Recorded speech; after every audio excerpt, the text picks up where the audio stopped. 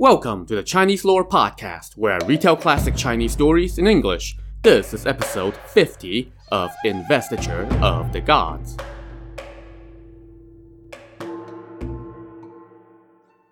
Before we get into it, I want to give you a heads up that the first half of this episode includes the start of a scene that leads into what is essentially sexual assault. I've tried to dial it down and not include the actual depiction, but I do want to give you a warning up top.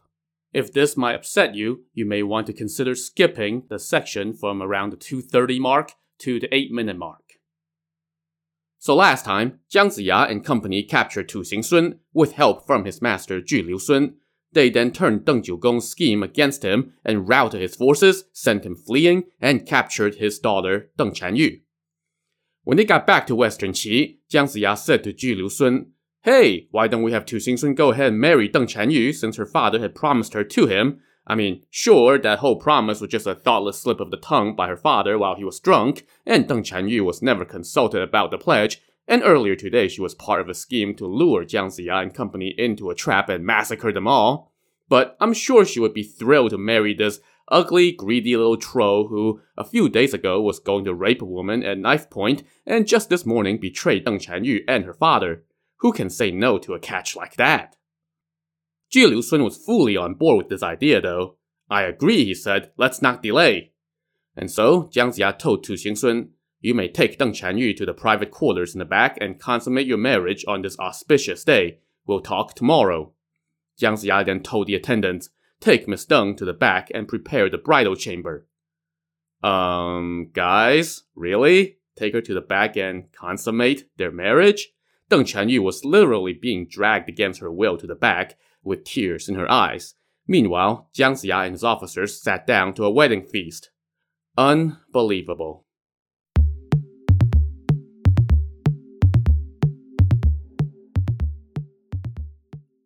In the back, after Deng Chanyu was brought to the bridal chamber, Tu Xingsun approached her with a huge grin. Her tears fell like rain, and she said nothing. As he tried to console her, she flew into a rage and cursed him. "You ignorant scoundrel! You betrayed your master for glory! Who the hell do you think you are, that you would dare to act like this?" Keeping a grin on his face, Tu Xingsun said, "Miss, you may be from an elite family, but it's not like I'm a nobody who would bring shame to your name. I once treated your wound, and your father was the one who promised you to me. Once I successfully assassinated the martial king, we were going to get married. Everybody knows about that. A couple days ago, Minister San Yisheng went to your camp to confirm this with your father and agreed on our wedding day. Prime Minister Jiang was afraid that your father would back out, so he used a little scheme to make sure that our wedding went through. Why must you remain so obstinate?" Again, are you serious? Deng Chanyu fumed. "What my father told San Yisheng was just a deception to lure Jiang Ziya into our trap, but we fell for your wicked scheme instead. Since I have fallen into your hands, the only thing for me to do is to die."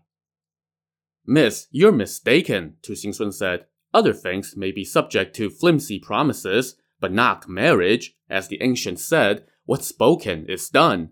How can one go back on their word? Besides, I was a member of the Chan sect. It was only because I was deceived by Shen Gongbao that I ended up serving under your father. But then, my master captured me and lectured me about trying to assassinate the martial king and Prime Minister Jiang, bringing shame on the Chan sect, forgetting his teachings, and helping evil against heaven's will. He was going to execute me.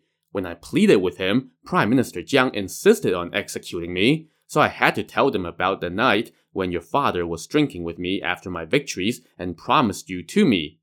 I was so eager to marry you that I had no choice but to attempt the assassinations. Then, my master and Prime Minister Jiang did a little divination and said that you and I were destined to be a couple and to serve the Zhou together. So, they spared me and sent Minister San to make the match. Miss, think about it. If it wasn't preordained, how could your father consent to it? And how could you have ended up here? Besides, King Zhou is wicked and all the realm is in rebellion. He has sent numerous forces against Western Qi, but they all met their end. Heaven's will is plain to see. Your father is an elite commander. As the old saying goes, good birds choose their perch, and good vassals choose their lords. You may remain obstinate, but everyone here already knows that we are married. Who would believe that you have retained your innocence and purity? Think about it." That was your speech to get her to change her mind? Nobody's gonna believe we didn't have sex? Sadly, according to the novel, those words left Deng Chanyu speechless as she stared down at the floor. Tu Xingsun took this to be a sign that her resolve was weakening, so he drew closer and said, Miss, you are an exotic heavenly flower of dazzling beauty, while I'm from dragon-squeezing mountain. We were wide apart before, but how lucky I am to be so close to you today. As he spoke, he reached out and tried to pull her clothes off. Her face turned scarlet and she pushed him away. That may be, but you can't be so rough, she said. Let me inform my father tomorrow and get his consent first, and then we can consummate our marriage. But Tu Xingsun refused to let go. In fact, he tightened his grip, but she kept fending him off. And that's it. I'm stopping the scene right here. You know, I'm the first to say that, yeah, these are centuries-old works of literature, and that there are going to be occasional unfortunate elements that are reflections of the outdated attitudes of their times. But this was way over the line for me. I thought about skipping this whole scene altogether, but I felt it was necessary to include the first bit of it so we could see the, charm offensive that Tu Xingsun used to try to persuade Deng Chanyu to change her mind, mainly just to make it clear that there was basically no point of redemption here, where Tu Xingsun became anything other than the deplorable character that he had been up to this point. And what follows in the book is basically a rape fantasy. Eventually, as the novel tells it, Deng Chanyu succumbs to Tu Xingsun's entreaties, and they indeed consummate their, marriage.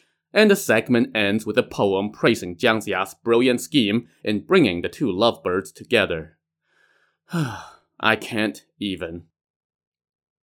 Anyway, moving on. The next morning, the newlyweds got up and washed up. Tu Xingsun then suggested that they should go pay their respects to Jiang Ziya. Deng Chanyu said, Yes, we should, but my father's whereabouts are unknown after his defeat yesterday. How can a father and daughter serve two different states? Please relay this concern to Prime Minister Jiang and ask how we should resolve this to everyone's benefit.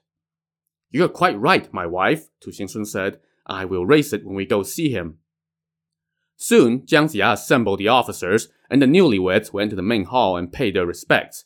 Jiang Ziya then said to Deng Chanyu, You are now an official of the Zhou, but your father remains obstinate in being our enemy. I was going to send troops to capture him, but you are his family, so how should I handle this? Tu Xingsun stepped forth and said, My wife and I were talking about this just now. We hope you will devise a plan that will work to everyone's benefit. It would be an immense kindness. Well, that's not too hard, Jiang Ziya said. If Chanyu is truly committed to our state, then we just need to send her to talk to her father and convince him to submit to the Zhou. But is she willing? Deng Chanyu kneeled and said, Prime Minister, since I have already joined the Zhou, how can I dare to harbor any disloyalty? This morning, I was already planning to go convince my father to submit, but I was just worried that you won't trust me. But if you're willing to send me on this mission, I will do all I can, and my father shall submit. I do not doubt you, Jiang Ziya said, but I worry that your father will refuse to submit, and then there will be more trouble. If you're willing to go, then I will send some soldiers with you. Deng Chanyu thanked him, left the city with some troops, and headed toward Qi Mountain, where her father had pitched camp after his defeat the previous day. In the Shang camp, Deng Jiugong was huddling with his officers and telling them, I had never been in such a precarious position since I have been commanding troops, and now I have lost my daughter, and her fate is unknown. We can neither fall back nor go forward. What should we do? His vanguard general Tai Luan said, You should send an urgent message to the capital. In the meantime, you can send men to go find word on your daughter's whereabouts. Just then, guards came in and reported, Your daughter is coming with an army bearing the banners of the Zhou. They are waiting outside the camp gate. Everyone was surprised and alarmed, and Deng Jiugong summoned his daughter. Deng Chanyu dismounted, walked to the main tent, and kneeled. Deng Jiugong hurriedly got up and asked, My child, what's all this? I dare not tell you, Deng Chanyu said, as she could not restrain her tears. What wrongs have you suffered? Get up and tell me, her father said. It all stems from your thoughtless words and trying to be too clever by half, she said. You promised me to Tu Xingsun to try to lure Jiang Ziya, and then it all went to hell, and I was captured and taken into Western Qi. I was forced to go through with the marriage. Oh, how I do regret it. Deng Jiugong was scared out of his mind upon hearing this and fell into a stunned silence. Deng Chanyu then continued, Now, I have lost my purity and become Tu Xingsun's wife. I wanted to save your life, so I had to come talk to you. Right now, King Zhou is wicked and the realm is fractured. 2/3 of the land already submits to the Zhou kingdom. You don't need to cast a divination to see the will of heaven and man. Grand Tutor Wen, the Mo brothers, the Taoists from the islands have all met their doom, making it clear who is just and who is evil. Being unfilial, I have submitted to Western Qi. I had no choice but to come talk to you about the consequences if you continue to resist. Your darling daughter has already been married to your enemy, and Jiang Ziya even came to your camp for the ceremony. You may have been setting a trap for him, but who would believe you? And on top of it, you have suffered casualties and brought shame upon your state. If you return to the Shang, you would no doubt be executed. I have lawfully married a good man on your orders. This was not an elopement, so you can't fault me. If you're willing to listen to me, then submit to Western Qi so you can abandon the wicked, join the righteous, and choose to serve a good lord. Not only would our family be preserved, you would also be leaving the darkness and joining the light, abandoning the wrong path for the right. All would rejoice at such a move.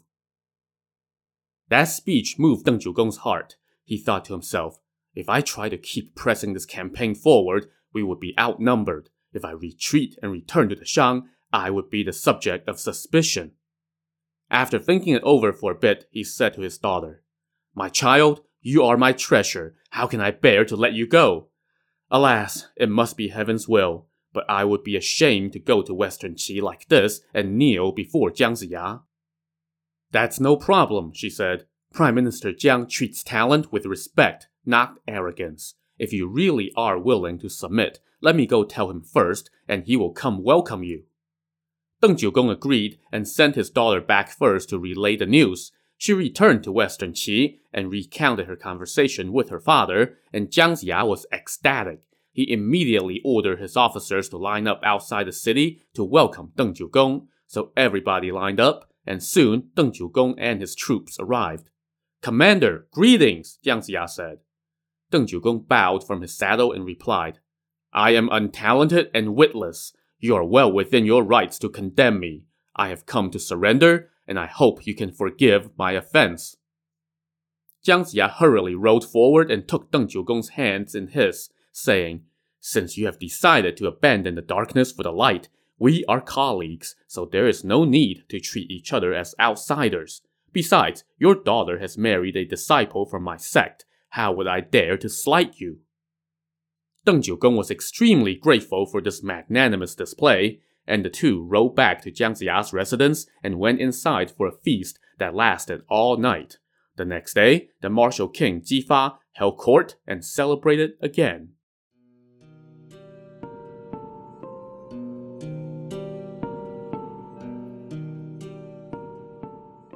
While the Zhou was celebrating its latest victory, Shang scouts brought word of Deng Jiugong's defection to Han Rong, the commander of Sishui Pass on the border of the Shang kingdom.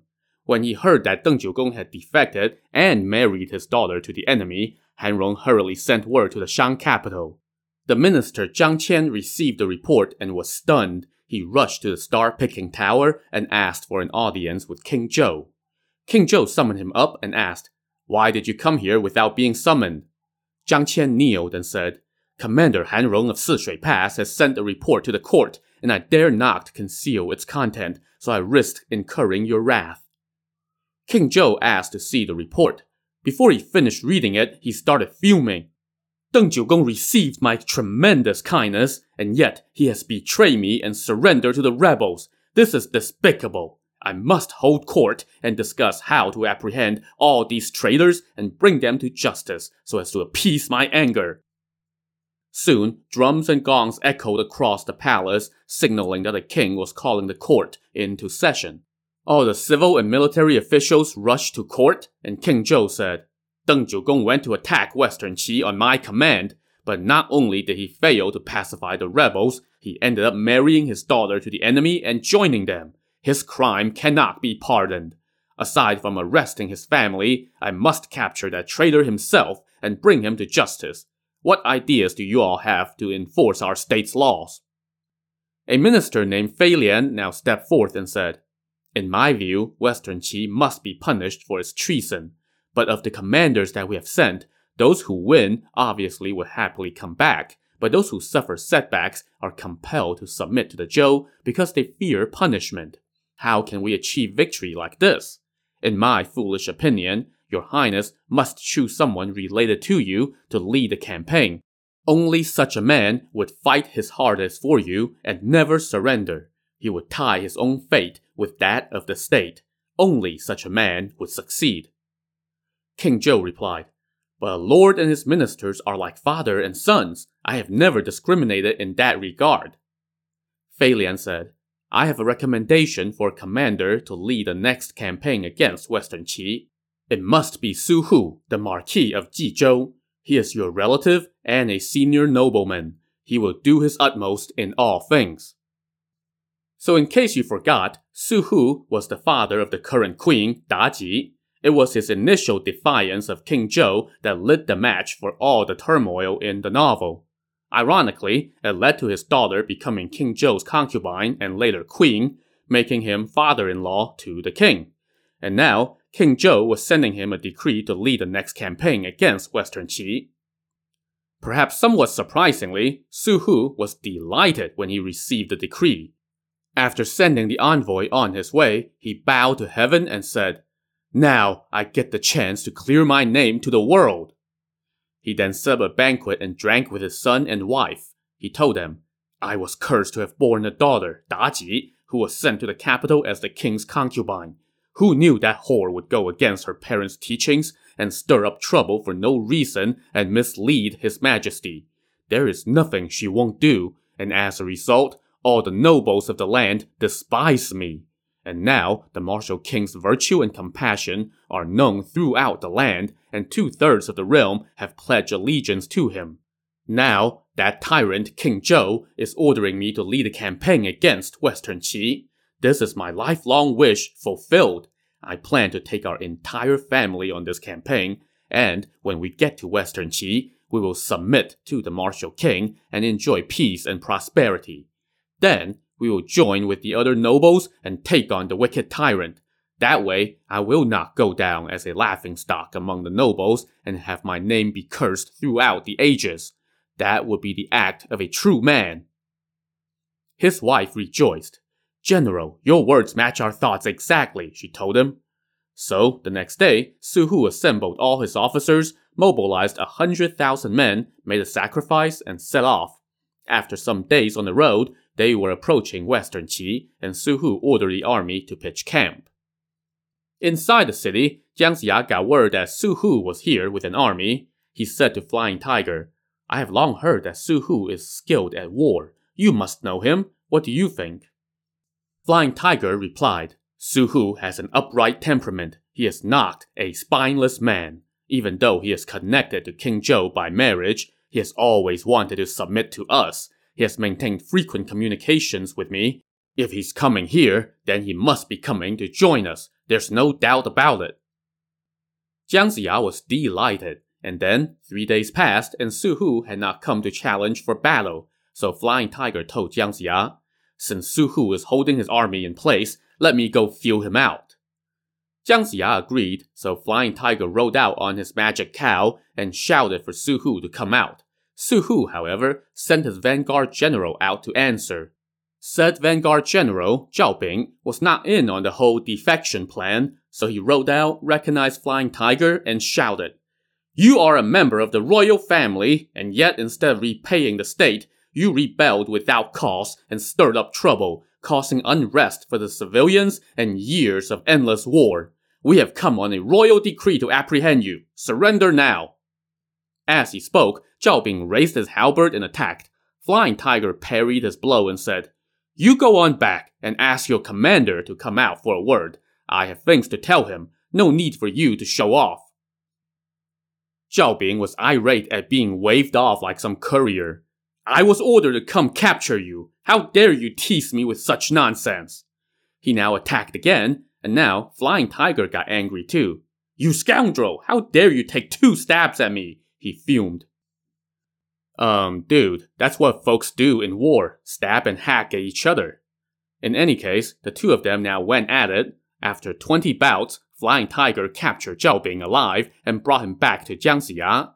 When Zhao Bing was escorted into the hall, he refused to kneel. "You have been captured. How dare you show such disrespect?" Jiang Ziya said. "I was ordered by a royal decree to come on this campaign," Zhao Bing shot back. "I had hoped for success, but unfortunately I fell into your hands, so I await my death. No need for words." Jiang Ziya, though, ordered that he be locked up for now. Meanwhile, when Su Hu got word that his vanguard general had been captured, he looked down and said nothing. One of his officers, Zheng Lun, said, "My lord, Flying Tiger is too full of himself. Tomorrow, let me go capture him, and we can send him to the capital, so as to spare the civilians." So the next day, Zheng Lun rode out on his fiery golden-eyed beast while wielding his demon-taming staff. He went to the foot of the city and demanded battle. Jiang Ziya sent Flying Tiger out, and when Flying Tiger asked who he was, Zheng Lun replied, "I am Zheng Lun, an officer under Marquis Su. Flying Tiger, you rebel! Why have you waged war year after year and made the people suffer? Now the heavenly troops have arrived, and yet you still refuse to surrender and accept your punishment. What is your intent?" "Zheng Lun, you go on back and ask your commander to come out and speak with me," Flying Tiger said. "If you don't know any better, then you will bring trouble upon yourself, just like Zhao Bing." Zheng Lun became angry and attacked, and Flying Tiger countered. Now, if you forgot, this Zheng Lun had once learned some Taoist magic on Kunlun Mountain, and after 30 exchanges against Flying Tiger, he pulled out the ace up his sleeve.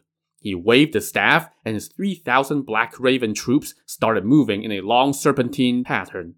Meanwhile, 2 beams of white light shot out from Zheng Lun's nostrils, and Flying Tiger immediately fainted and fell out of his saddle.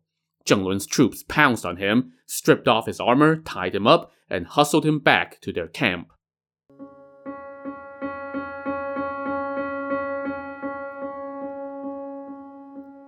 When Flying Tiger came to, he was already tied up and being escorted back to the Shang camp. He shook his head and said, "What happened was like a dream. I can't admit defeat based on that." When Zheng Lun got back to camp, he went to see Su Hu and asked him for instructions on how to deal with Flying Tiger. Su Hu told his men to bring Flying Tiger into the tent, and Flying Tiger told Su Hu, "I was captured by black magic. Please grant me death, so that I may repay my country for its kindness to me." But Su Hu said, "You deserve to be executed, but I will leave you for the king to deal with." So his men took Flying Tiger away and locked him up in the back of the camp for the time being. When word of Flying Tiger's capture reached Jiang Ziya, he asked how it happened, and the soldiers said, "There's an enemy officer named Zheng Lun. While he was fighting Lord Flying Tiger, a white beam of light suddenly shot out from his nose, and Flying Tiger fell off his saddle and was captured." This report of black magic made Jiang Ziya uneasy. Meanwhile, Huang Tianhua, Flying Tiger's eldest son, was standing right there, and when he heard that his father had been captured, he wished that he could swallow Zheng Lun. The next day, Huang Tianhua requested permission to go out and find word on his father's fate. Jiang Ziya agreed, so Huang Tianhua rode out on his jade qilin and demanded battle. On the Shang side, Zheng Lun volunteered to go out again. When the two foes met, Huang Tianhua said, "You must be Zheng Lun, the one who captured Flying Tiger. Don't you run, take this!" As he spoke, he raised his mallets and attacked, and Zheng Lun countered. Before they had reached 10 bouts, Zheng Lun noticed that Huang Tianhua was dressed like a Taoist, so he figured he must have some dirty trick up his sleeve. So Zheng Lun decided to use his dirty trick first. He again pointed his staff skyward, and his Black Raven troops again swarmed in like a serpent, and his nose again shot out white light. And just like his father, Huang Tianhua fell off his saddle, and by the time he opened his eyes again, he was already tied up and being taken back to the enemy camp. When Zheng Lun reported back with another victory, Su Hu saw how fearsome Huang Tianhua looked as he stood in defiance. So Su Hu had him locked up in the back of the camp as well. When father and son were reunited in jail, Huang Tianhua shouted. Father, we were both undone by black magic. This cannot stand. That may be, but focus on thinking about repaying the country, Flying Tiger told him. To see what will happen to the two of them, tune in to the next episode of the Chinese Lore Podcast. Thanks for listening.